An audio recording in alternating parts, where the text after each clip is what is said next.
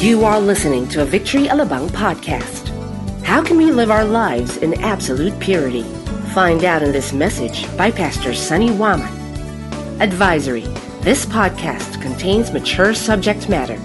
Please exercise discretion when listening around children. So we are closing our series on Uncensored, wherein we are talking about this big issue. At ito po ay walang iba kundi ang patungkol sa sex. Okay? Ilan nung sa inyo narito nung nagsimula tayo sa seryeng ito? Okay, palitan natin. Ilan po yung wala sa inyo, wala po kayo dito? Hindi, gusto ko lang malaman. Hindi niyo nasundan or wala kayo nung unang tinuro to.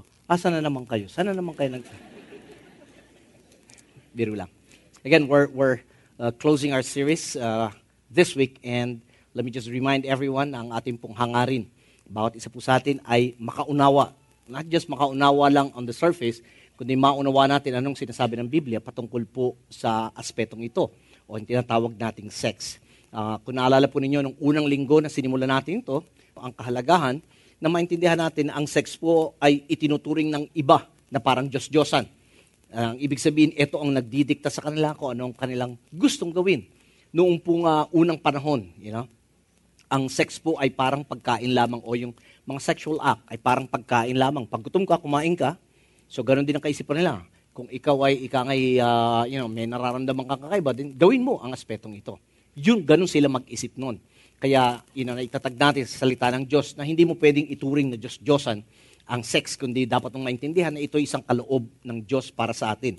Ang Diyos ang tunay na Diyos at siya lang may karapatan na magsabi kung anong dapat gawin dito or paano ito dapat gawin. Tama po ba? Now, last week, kung saan pinag-usapan naman natin, anong pinag-usapan niyo last week? Ayun, authority. Saan tayo kumukuha ng authority para pag-usapan ng sex? Now, whether we like it or not, sex is everywhere. Right? Billboards, movies, magazines, name it.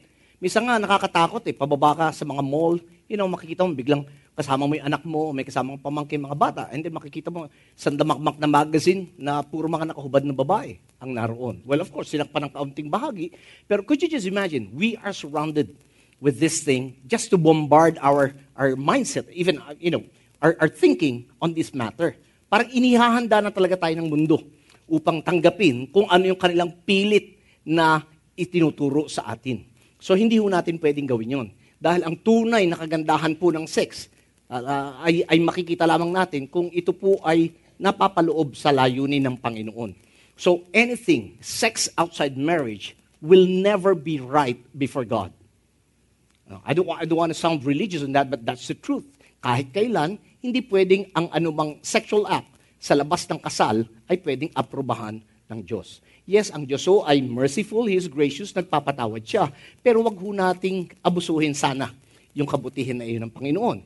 At naintindihan din po natin na sa ilalim po ng pamamahala ng Panginoon, under God's authority, ang sex po ay nagiging mabuti at kasiya-siya. Okay? Ngayon, pag-uusapan natin, again, is ang tanong na sa gitna ng kulturang ating ginagalawan, posible pa ba na tayo ay mamuhay ng may kalinisan? Is it still possible for us to live a life of purity? Yun ang sasagutin natin. So may I request every one of you to give respect to the word. Tayo po'y tumayo and let's just read 1 Thessalonians chapter 4, 8 verses of this. Sabayan po ninyo ko. Simulan po natin. Finally then, brothers, we ask and urge you in the Lord Jesus that as you receive from us how you ought to walk and to please God, just as you are doing, that you do so more and more. For you know what instructions we gave you through the Lord Jesus. For this is the will of God, that you are your sanctification, that you abstain from sexual immorality, that each one of you know how to control his own body in holiness and honor, not in the passion of lust, like the Gentiles who do not know God. That no one transgress and wrong his brother in this matter, because the Lord is an avenger in all these things, as we told you beforehand and solemnly warned you. For God has not called us for impurity, but in holiness. Therefore, whoever disregards this, disregards not man, but God who gives His Holy Spirit to you. Panginoon, salamat po sa inyong salita. Dalangin po namin muli ang inyong pagtulong sa pamagitan ng inyong Santong Espiritu na aming maunawaan at makita ang kagandahan sa likuran nito. Dalangin ko, Banal na Espiritu, pahiran mo ng langis ang aming mga mata, aming tainga, maging ang aming kaisipan, gayon din ang aking labi sa aking paghahayag ng inyong salita. Nawa po, Panginoon, ang mga ito'y hindi lamang manatili sa aming mga notebook, kundi ito'y maging bahagi ng aming pag-isip at nang sa ganun makita rin sa aming pamumuhay. Inaangkin namin ito at hinihingi sa pangalan ni Jesus.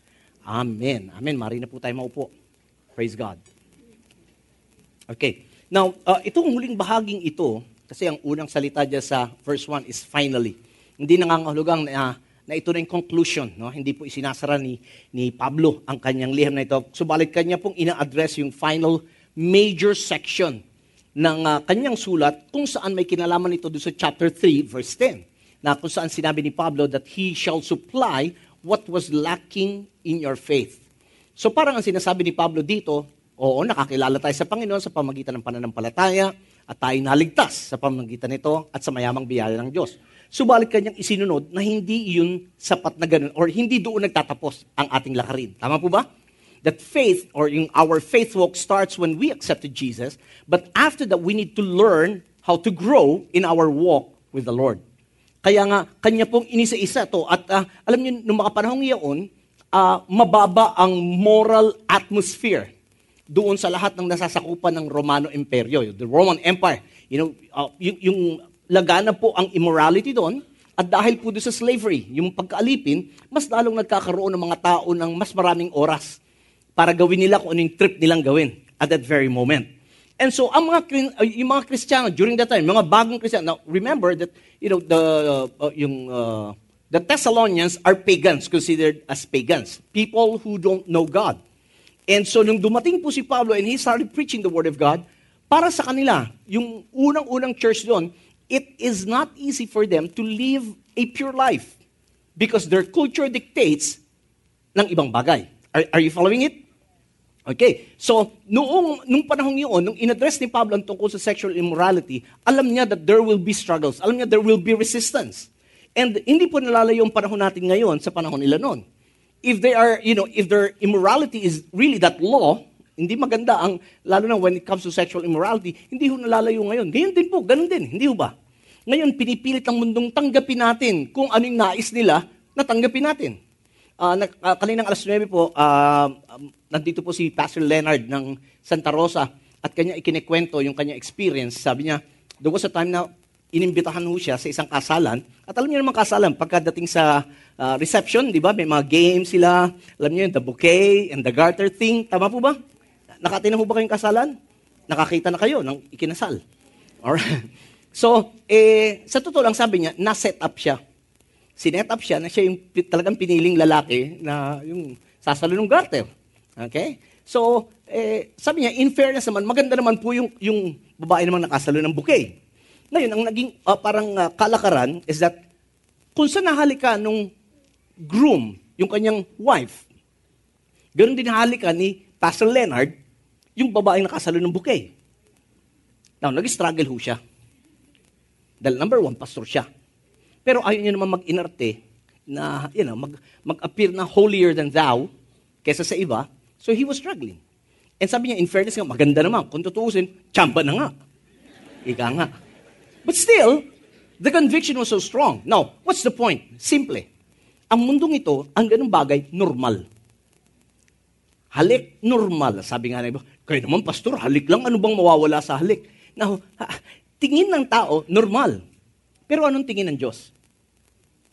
Ang maraming beses sa buhay po natin, nasa sa isang tabi natin ng Diyos at pinipilit nating tanggapin kung ano yung tingin ng iba. Ano po ba talaga? Gumagano iba sa inyo? Gumagano, hindi ko maintindihan. Kung nag-agree kayo sa akin. But again, this is just my point, as simple as this. You see, what we need to understand is that if we really wanted to overcome etong temptation na ito, sexual temptations, whatever it may be, fornication, adultery, whatever, kailangan meron tayong dapat gawin. You cannot just sit down or stand up or stay in one place and wish na hindi ka na sana malukso. Hindi po. Hanggat narito tayo sa mundong ito, dadaan at dadaan tayo doon. Now, in our society where sex is everywhere, minsan nga mga bata, cartoons na nga lang. Still, yung mga cartoons na to would even promote sex. So, ganun na ka-perverted. So again, the question is it still possible to live a pure life? Dalawa sagot ko. No and yes. No. Bakit? Okay, bago kayo magano. No. Ba't ko nasabing no? Ganito yan eh. Even sexual sin is an issue of the heart. Kaya sabi ng Biblia, bantay mo yung puso mo. Because out of it flows the issues of life. Out of the abundance of the heart, mouth will speak. Kung ano yung laman nito, lumalabas either through words or through our actions. Now, nasabi kong hindi posible na mamuhay sa mundong ito na hindi malinis. Bakit? Because by nature, lahat tayo makasalanan. Sabi ni Jeremiah, the heart is deceitful above all things and desperately wicked. And who shall know it? So a person apart from God, it would be impossible for that person to live a pure life kung wala ang Diyos. We all need God. God is the one who sustains us. God is the one who gives us the grace to live a life of purity. So apart from Him, malabo to, man. Haven't you noticed, sabi ni Jesus, ang sino mang tumingin sa isang babae, yung tingin na, ibang tingin. Ano sabi? You are already committing what? Adultery in the heart. Could you imagine? No sexual act at all. It's just the tingin. Now, when we say tingin, hindi tingin. Kasi iba yung tingin sa tinititigan. Naunawaan niyo po ba? There's nothing wrong. Man, there's nothing wrong kung may makita ka maganda, sexy, napatingin ka. Nothing is wrong with that. If you don't want that thing, then tanggalin mo lang yung mata mo. But because we have eyes, hindi kasalanan tumingin. Ang kasalanan yung pangalawang tingin. Sabi ng isa, Pastor, hindi naman ako nagpangalawang tingin eh. Basta sinundan ko lang ng tingin. Ang tawag doon, hindi tingin, titig. Naintindihan niyo po ba? And so again, ganun kaseryoso when it comes to sexual sin. Ganun kaseryoso ang Panginoon. We cannot just play with it.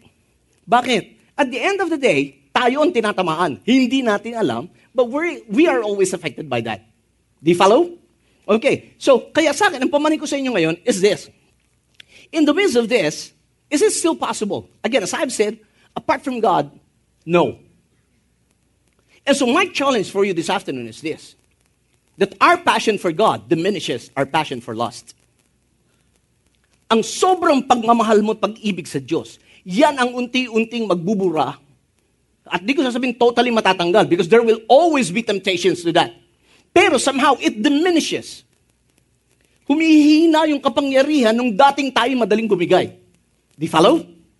Kaya nga, ngayon, ang issue ngayon dito is that we have to develop that passion for God. In fact, in verse 5, sabi, not in the passion of lust, like the Gentiles who do not know God.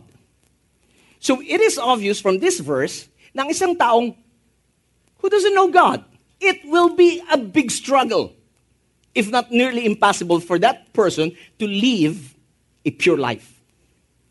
Naintindihan niyo po ba? Pero huwag na tayong lumayo. Tayo mismo mga Kristiyano.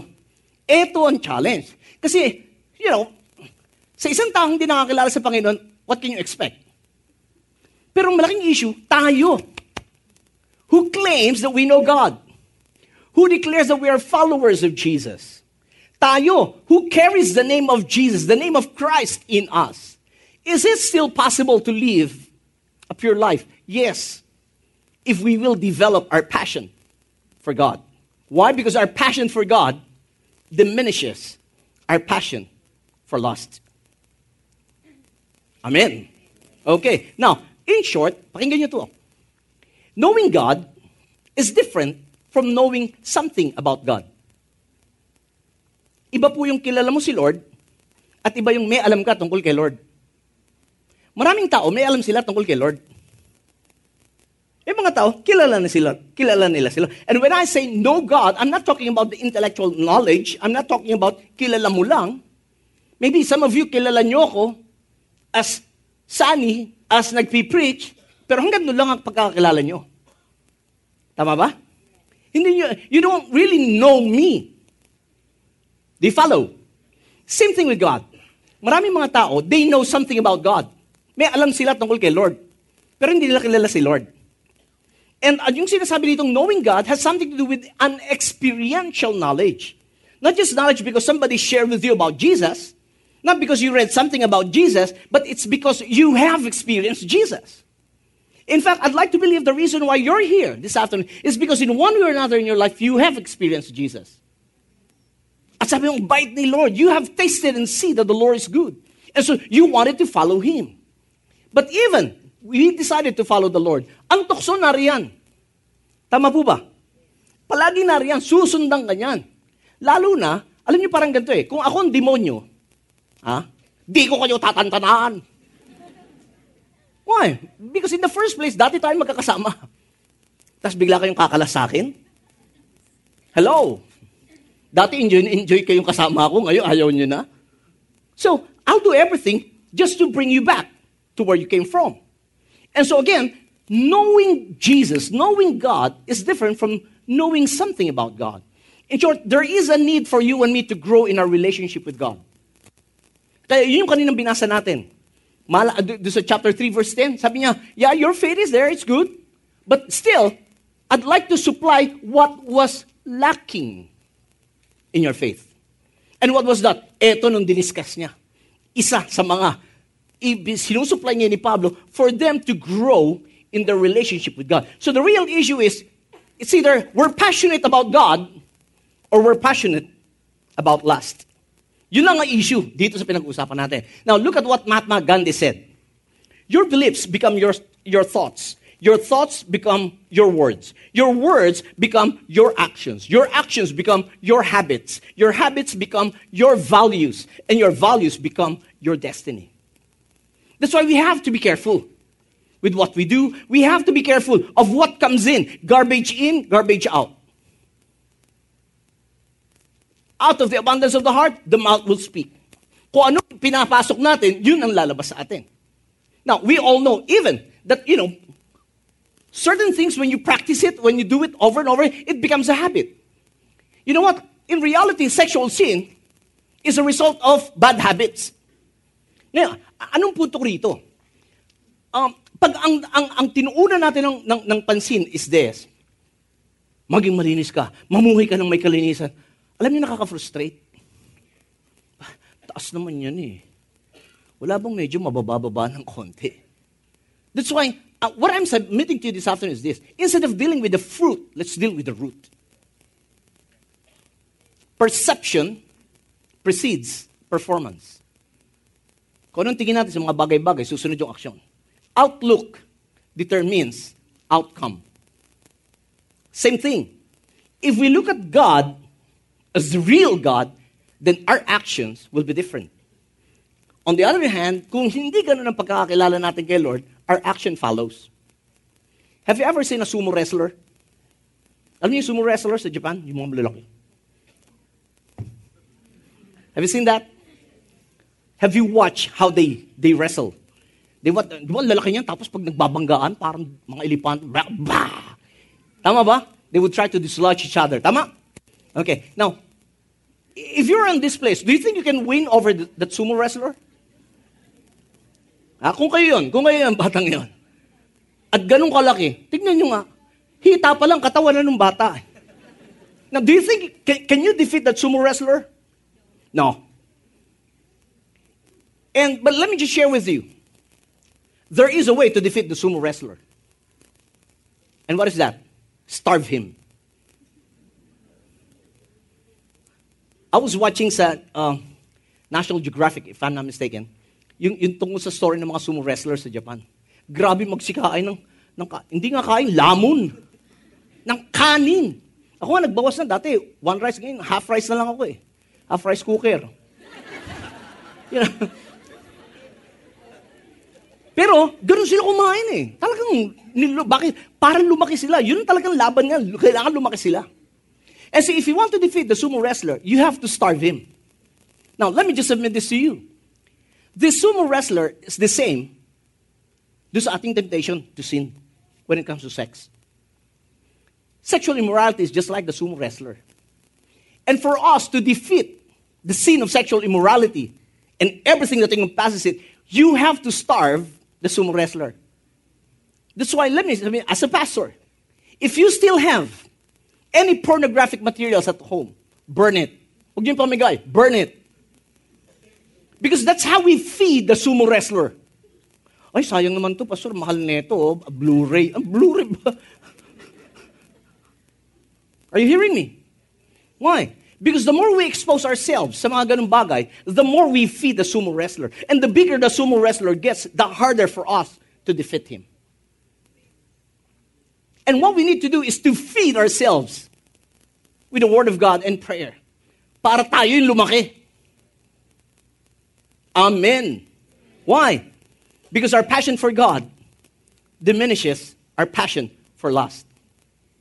And so the real question is, if our passion for God diminishes our passion for lust, how can we develop our passion for God? First, we can develop our passion for God if we live to please God. If we live to please God. Somebody said, everybody tries to please somebody. Palagi daw yun. We always wanted to please somebody. Either your spouse, parents, your children, siblings, your friend, whoever, your boss. We always wanted to please somebody. Well, the sad part is that many people wanted to please themselves. They don't care kung malugod man ang iba o hindi, as long as I'm pleased. As long as I'm happy. Never will they ever think, happy to serve. It's always, what can you do for me? How can you satisfy me? Yun. Now, going back to Scripture, verse 1. Finally then, brothers, we ask you and urge you in the Lord Jesus Christ that as you receive from us how you ought to walk and to please God just as you are doing. So sabi ni Paul sa mga Thessalonians, you're doing this, but wait, there's more. Sabi niya, you do so more and more. In short, this is a progressive walk. When you got born again, you don't stop there. After attending Victory Weekend, you don't stop there. Hello? After being part of a small group, you don't stop there. We keep growing. We keep walking with the Lord. Yun sinasabi dito. And then, sabi dito, finally then, we ask and urge you in the Lord that as you receive from us how you, ano sabi niya? I'm sorry. Sabi niya, to walk and to please God. Now listen, Christianity is not a set of do's and don'ts. Akala ng iba, ang Christianity, bawal to, bawal yan, ito gawin mo, ito. No. It's more than that. Again, it's a heart issue. In reality, Christianity is an outworking of a loving desire to please God. The reason why we obey God is because we love Him, not because we have to. The reason why we return the Lord's tithe and give our offering is not because we have to, but out of our gratitude towards God. I don't hear any amens there. So in short, we have to grow in our walk with the Lord. So let me ask you the basic questions. How's your devotion with God? How's your Bible reading? How's your prayer time? How's your fellowship with fellow believers? Because it's also important where you expose yourselves. As the saying goes, sabi mo sa akin kung sinong kaibigan mo, at sasabihin ko rin sa'yo kung sinong kaibigan ko, baka magkakilala sila. Hindi. Sabi mo sa akin sinong kaibigan, sabihin ko kung sino ka. Why? Because there is such thing as transference of spirit. You become where you always expose yourselves to. And so, again, everybody pleases somebody, but many live to please themselves. Now, eto rin yun. This is what I have observed. Pleasing others can either please God or dishonor Him.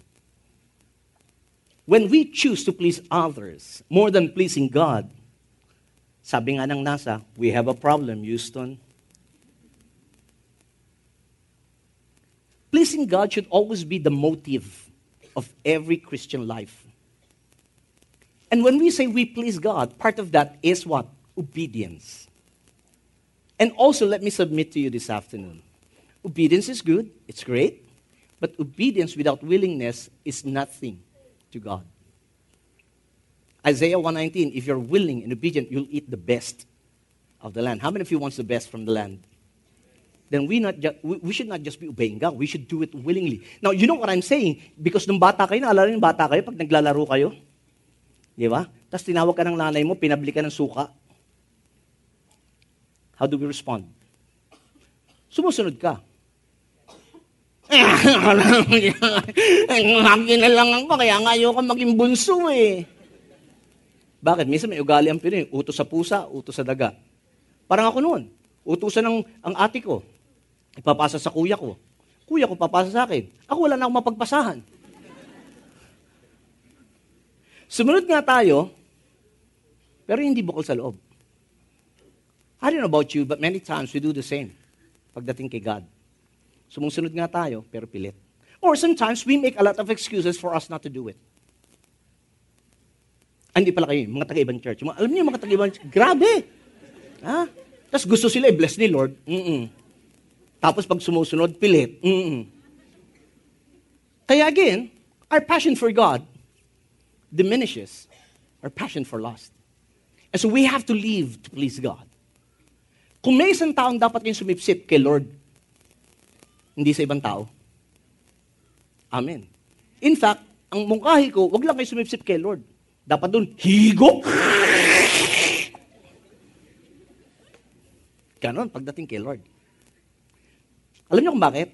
Because at the end of the day, always remember, we will not be facing man. We will be facing our God to give an account of ourselves. Amen. So ngayon pa lang, start deciding, whom are we going to please?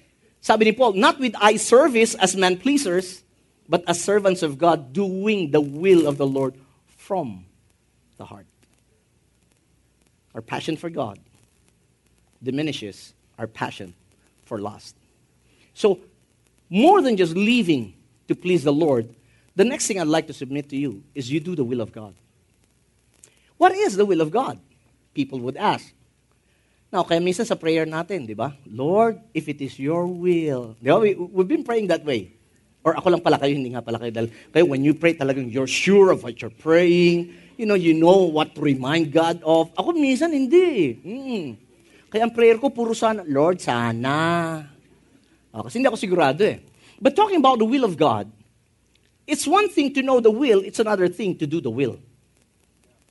Jesus gave us an example when he was praying in the garden. Not my will, but yours be done. In short, kahit si Jesus physically may struggle siya. God, if it is possible, let this cup pass away from me when he was praying. But he said, not my will, but yours be done. Now, could you imagine kung si Lord umayaw? Could you imagine kung ang pinili ni Lord yung gusto niya, hindi yung gusto ng Ama? Pare-pareho tayong sa kangkungan, pupulutin ngayon. Wala tayo dito, man. Naintindihan niyo po ba yun? I hope makita niyo yung ganda ng ginawa ni Jesus because he submitted his will to the will of the Father. Now, going back, verse 2, it says, for you know what instructions we gave you through the Lord Jesus Christ. So, again, aside from the faith that they had, ang exhortation ni Paul, you move along, you move forward, you move on in your life. Now, but let me just sidetrack a little. I don't know about you. Maybe I won't ask you to raise up your hands. Pero if you have been sexually abused in the past, get some help and then move on in this life. Huwag tayong magpapigil. Hindi ko sabihin, naintindihan ko kayo because I have that experience. But, don't let your past stop you from fulfilling God's plan for your life. Maring nakaraan natin hindi maganda. Maring nakaraan natin paangit dahil inabuso tayo. But trust me, if you would believe God for His plans and purposes in your life, then you have to move on. Get some help. Go to some licensed counselor. So maybe ask a pastor for some counseling. But you have to move on. Hindi ito natatapos ang buhay nito. Are you with me? Yung sinasabi, you do more and more. You move on. And then he said, I gave you instruction. And what is interesting, the word instruction here is a Greek word which means command. Yun ang Greek word niya. Yung command, yun ang ibig sabihin ng instruction is command. And this command is a military term. So in short, Paul is commanding the Christians, not requesting. It's one thing to request, it's another thing to command. And itong command na ito is not really, it didn't come from Paul. It came from God. He even wrote it to Timothy. Sabi niya, Timothy, as a good soldier of the Lord, you have to refrain yourself from the affairs of this life so that you may please Him who has called you or who has enlisted you. Yung commander-in-chief natin, pag nag-utos yan, pakinggan nyo to, pag nag-utos yung commander-in-chief natin, hindi para sa kanyang benepisyo, para sa inyo, para sa atin. Hindi siya mag-uutos ng gumawa ng isang bagay para mapahama ka, tapos siya makikinabang. Yun yung commander-in-chief natin. Ha? Yun. Naintindihan nyo ba? Tandaan nyo, kahit kailan, walang iuutos yung commander-in-chief natin na makakasama sa'yo. Everything that our commander-in-chief would tell us to do, everything that he would command it, they are all clear. Not even one is shady. Because when something is shady, something is wrong. Because for God, black is black and white is white. No shady at all. Are you following me? Okay. So sabi for you know what instruction? God gave a command. And as far as God is concerned, sexual immorality does not please God. God created sex, and God has the authority to govern its use. Kung ang sex ay bigay ng Diyos, siya lang din ang may kapangyarihan at kapamahalaan na sabihin paano gagamitin ito. And you know that, nung pinag-usapan niyo yung purpose, remember? What's the purpose of sex? Again, for married couple. Sabihin niyo nga, married couple. Because again, any sex outside marriage is sin against God. Even if you make a lot of excuses, it is still, that is black before God. That's not shady, that's black. Amen. Now, what is sex for? Para sa mga married couple, procreation. God said in Malachi, He wants godly children from your union. Second, is for pleasure. More than you enjoying it, God wants you to think of how you can satisfy your spouse. Again, within the context of marriage. And lastly, it is for permanence, where the two will become one flesh. So, si Lord lang ang may karapatan. Kaya nga kung kukuha tayo ng kapangyarihan, kay Lord tayo kumuha ng kapangyarihan. Kay Lord tayo kumuha ng unawa kung ano yung sinasabi rito. Now, pakinggan nyo to. Ang mga utos ng Diyos patungkol sa sex, ang layunin nito ay hindi para tanggalin yung kaligayahan mo, kundi para protektahan yung kaligayahan mo.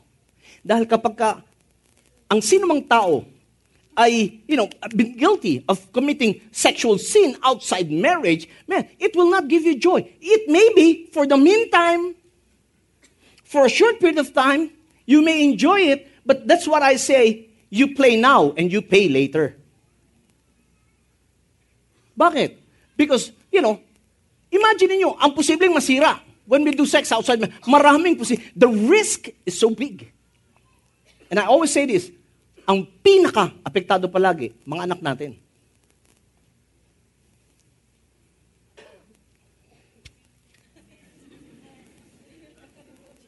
Now, what was the instruction given during the time? What was the instruction? The next verse says, for this is the will of God. And what was that? Your sanctification. You want to know the will of God for your life? Ito yun, mga kapatid. What? Your sanctification. Yun po ang sinasabi. So if ever you want to seek God for your will and pray, God, what is your will for me? And God will just say, this is my will for you. Your sanctification. And what does sanctification means? Simple. Just be set apart and be different from the rest. As Christians, as believers, as followers of Jesus, God wants you and me to be different from the rest. Not because other people are doing it, we will also do it. Not because makikiuso tayo. Remember what Paul said? Do not be conformed to the pattern of this world, but be transformed by the renewing of your mind. Hindi lahat ng uso makikiuso ka. Kung nauso ba ang tumalon sa bangin, tatalong ka, makikiuso ka? Hello? Even sa lahat ng aspeto, hindi porkit uso, sasabayan mo. Nauso ang certain style ng damit, makikiuso tayo. Ang tanong, bagay ba? Ay, hindi, ito ang uso eh. O, uso nga, kaso pag may nakakita sa...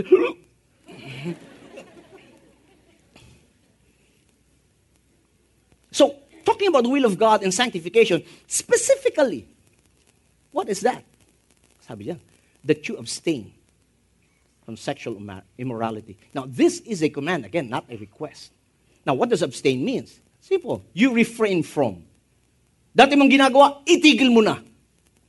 You restrain yourself. Pigilan mo yung sarili mo na gawin yan. Atat-natat ka na. Gusto mo lang gawin. Maligo ka na lang. Init lang yan. Tama, pag nabasa ka ng malamig na tubig, mawawala yan. Trust me. What else? Abstain from sexual immorality. Now, again, when you see the word abstain, ibig sabihin, kung dati mong ginagawa, tigilan mo na. Kung di mo pa ginagawa, pigilan mo ang sarili mo, or iwasan mo na gawin yun. Kaya nga yung kantang O Tukso Layo Mo Ako, hindi mo pwedeng kantahin yun. Hindi ka lalayo ng tukso, ikaw ang lalayo sa tukso. Naalala si Joseph, the dreamer? Di ba kay Mrs. Potiphar? Oh. Araw-araw kinakantahan siya, di ba? Remember the song? Hoy, Mistiso. Halika muna dito. And the Bible says every day he would run away. Hello! He would run away. Hindi niya sinabi, oh, tukso, layuan mo ako. Hindi. And sabi niya, you abstain from what? Sexual immorality. Now, the word sexual immorality is from the Greek word porneia, which we get the word porno or pornographic. And kanina, I've told you already, you stop feeding the sumo wrestler. Stop indulging with those pornographic materials. It won't help you. And fornication, that is another meaning of sexual immorality. Now, what is fornication? Ang fornication po ay ginagawa ng mga single. Pag single ka, wala kasawa, at nag-commit ka ng sexual sin, fornication ang tawag doon. Pag may asawa, adultery. Pero parehong mali yun. Sobra ka naman, pastor, para necking lang yun. Anong necking? Neck mo. Anong necking? May nakita ko ba sa Bible si Joseph tsaka si Maria nag-necking? Hello?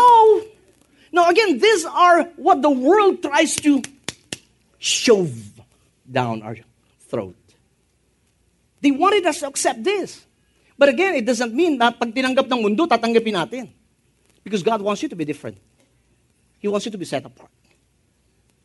Now, kaya nga dito nagustuhan yung quote ni Senator Miriam Defensor Santiago. I love her. I love this woman, although I do not agree with everything she say and everything she do. No. But I love this quote, just this quote. Look at this. A worm has 5 hearts. Octopus has 3. A human has only 1. Kaya pag nagmahal ka ng higit sa isa, i-google mo na kung anong hayop ka.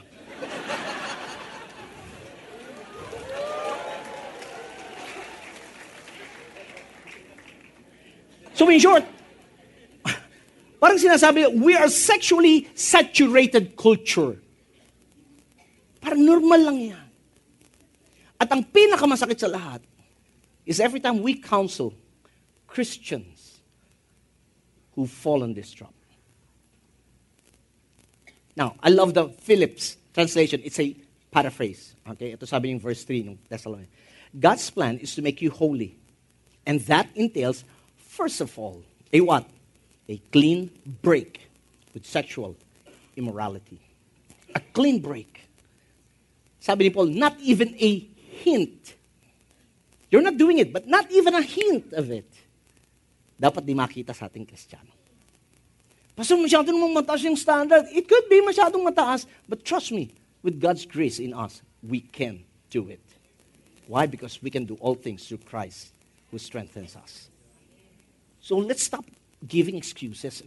We will never run out of excuses, trust me. The excuses like, tao lang, may kahinaan, may biological needs.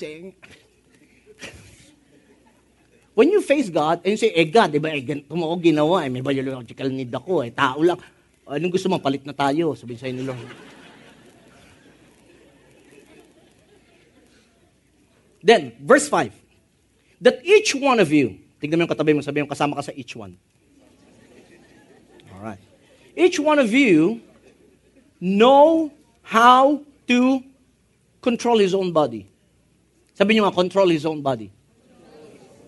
So anong pamanik dito ni Pablo? As he discusses yung will ni God sa atin, sanctification, part of that is we need to know how to control our own body. Where? In holiness and in honor. Not in the passion of lust like the Gentiles who do not know God.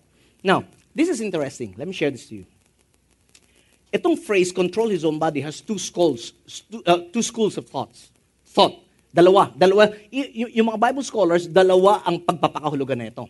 Number one, when it says you need to know how to control your own body because number one, our body is the temple of the Holy Spirit. Right? I mean, this body does not belong to us. The Bible says this body belongs to God. Pahiram lang sa atin.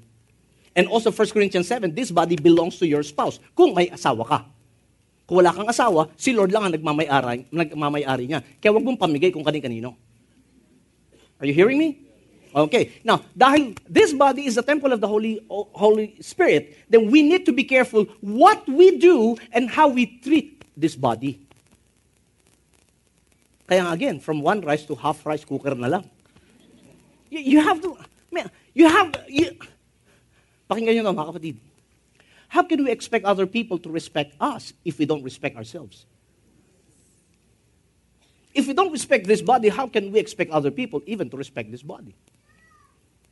And aligned with that, again, namamanhig po ako sa inyo, lalo na mga kababaihan. If you want the men to respect you, then be respectable even the way you look. Even the way you dress. Hindi naman Maria Clara. I mean, I'm not saying naman. Hindi, baka daling ka sa Mandaluyong naman. I mean, naintindihan niyo naman when I say be respectable. Hindi ba? I mean, dapat alam mo ang pagkakaiba ng belt at saka shorts. Dapat alam mo, pag nag-worship ka, hindi ka parang si Winnie the Pooh na nakaangat na rito. Naintindihan niyo ba? Alam ko, marami nang nalilito sa moda ngayon. Yung moda, yung fashion ngayon. Di ba? Hindi ko alam talaga kung anong dapat mas mahaba, yung shorts o yung bulsa. Hindi ko alam eh. Hindi ko alam kung anong dapat talaga mas mahaba. Now, what I'm saying is this. You know, mga ladies, really, I plead with you. Yeah, I know you got beautiful body. I know, I praise God for that. But don't let other people sin because of how we dress. Even mga single men, not just the single men, but all the men here, I'd like to plead with you. Let's just be like Job. See, Job, he made a covenant with his eyes not to look at a woman with lust.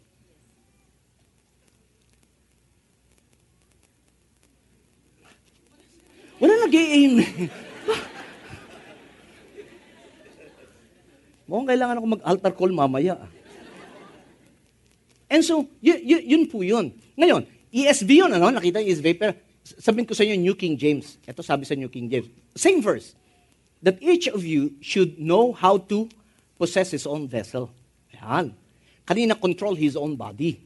Pero New King James, possess his own vessel. Now, sabi ko nga, two schools of thought. Kanina, we know how to control this body, meaning we respect this body and we treat this ng tama. Now, ito maganda. Literal Greek translation of this is instead of you should know how to control your body or you should know how to possess his own vessel. Ito yung literal niya. That each of you should know how to acquire his own wife so as to avoid fornication. Galing, ano?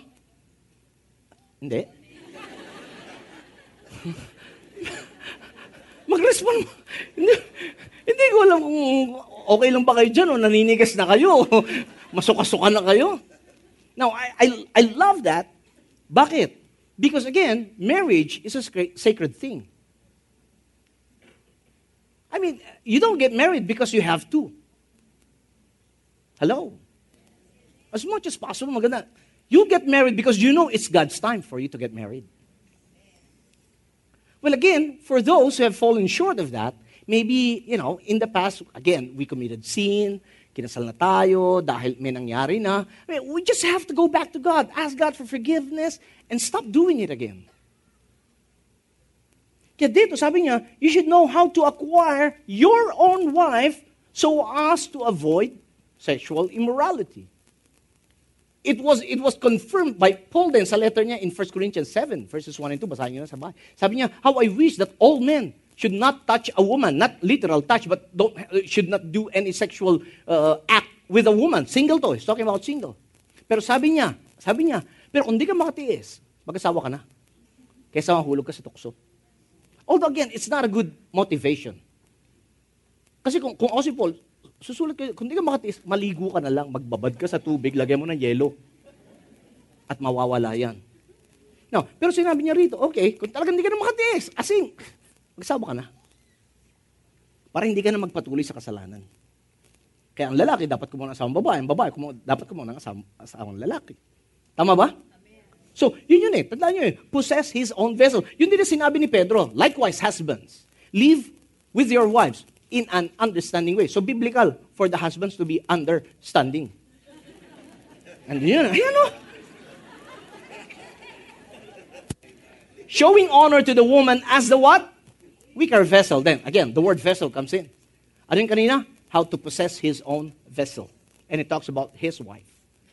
Now, treat your wives as weaker vessels, since they are heirs with you of the grace of life, so that your prayers may not be hindered. So in short, God's will for us is to respect our body and to respect our wife, if you're married. If you're single, respect your body, respect other people. Why? Because our passion for God diminishes our passion for lust. Amen. Come on, give the Lord praise. Lastly, is to fulfill the call of God. We live to please God. We do the will of God. Now we fulfill the call of God. Verse 6, that no one transgress and wrong his brother in this matter. Wag tayo manloloko ng kapwa natin. Sinasabi rito. Bakit? Makikita nyo si Captain America, si Thor, si Hulk. Ano? Na pinagsama-sama because the Lord is an avenger. Di ka lulusot dito, men. Yeah. Yari tayo. Okay? In all these things, as we told you beforehand and solemnly warn you. Verse 7. For God has not called us to impurity, but in holiness. So what is the call of God for each and every one of us? To live a pure life. That's our calling. Amen. Not just when you're single, but even if kahit tayong married, God still calls us to live a pure life. We have to respect and love our spouse, our respective spouse. Amen. You know, therefore, whoever disregards this, ang sino man mambaliwala nito, hindi binabaliwala ang tao, kundi ang Diyos na nagbigay ng banal na Espiritu sa iyo. So again, this is not just a request. Natandaan po ninyo, we can choose our sin, but we can never choose the consequences of it. David, ganun nangyari. When he committed adultery with Bathsheba, their son died. Now, I'm not saying that your children will die, pero, there is a consequence. Kung ano, I don't know. Kaya ang pamanik sa atin ni Paul, even kay Timothy, do not rebuke an older man, but encourage him as your father, younger men as brothers, older women as mothers, younger women as sister, in some translation, in absolute purity. Men, how do we treat the women, the younger women? As your sister. Women, how do you treat men? As your older brother. Now, this is what set me free, honestly. Nung bago akong Kristiyano, may kumausap sa akin. He was dealing with me on my attitude towards my girlfriend on time na yon. And sabi niya, Sonny, do you have a sister? Sabi ko, yeah, I do. Do you kiss your sister? Yes. But do you kiss your sister on her lips? How dare you? And he said, that's my point, Sonny. Your girlfriend, as long as you're not married yet, she is your sister in Christ. And as your sister in Christ, you don't do to that lady what you don't do to your sister. And that set me free. Amen.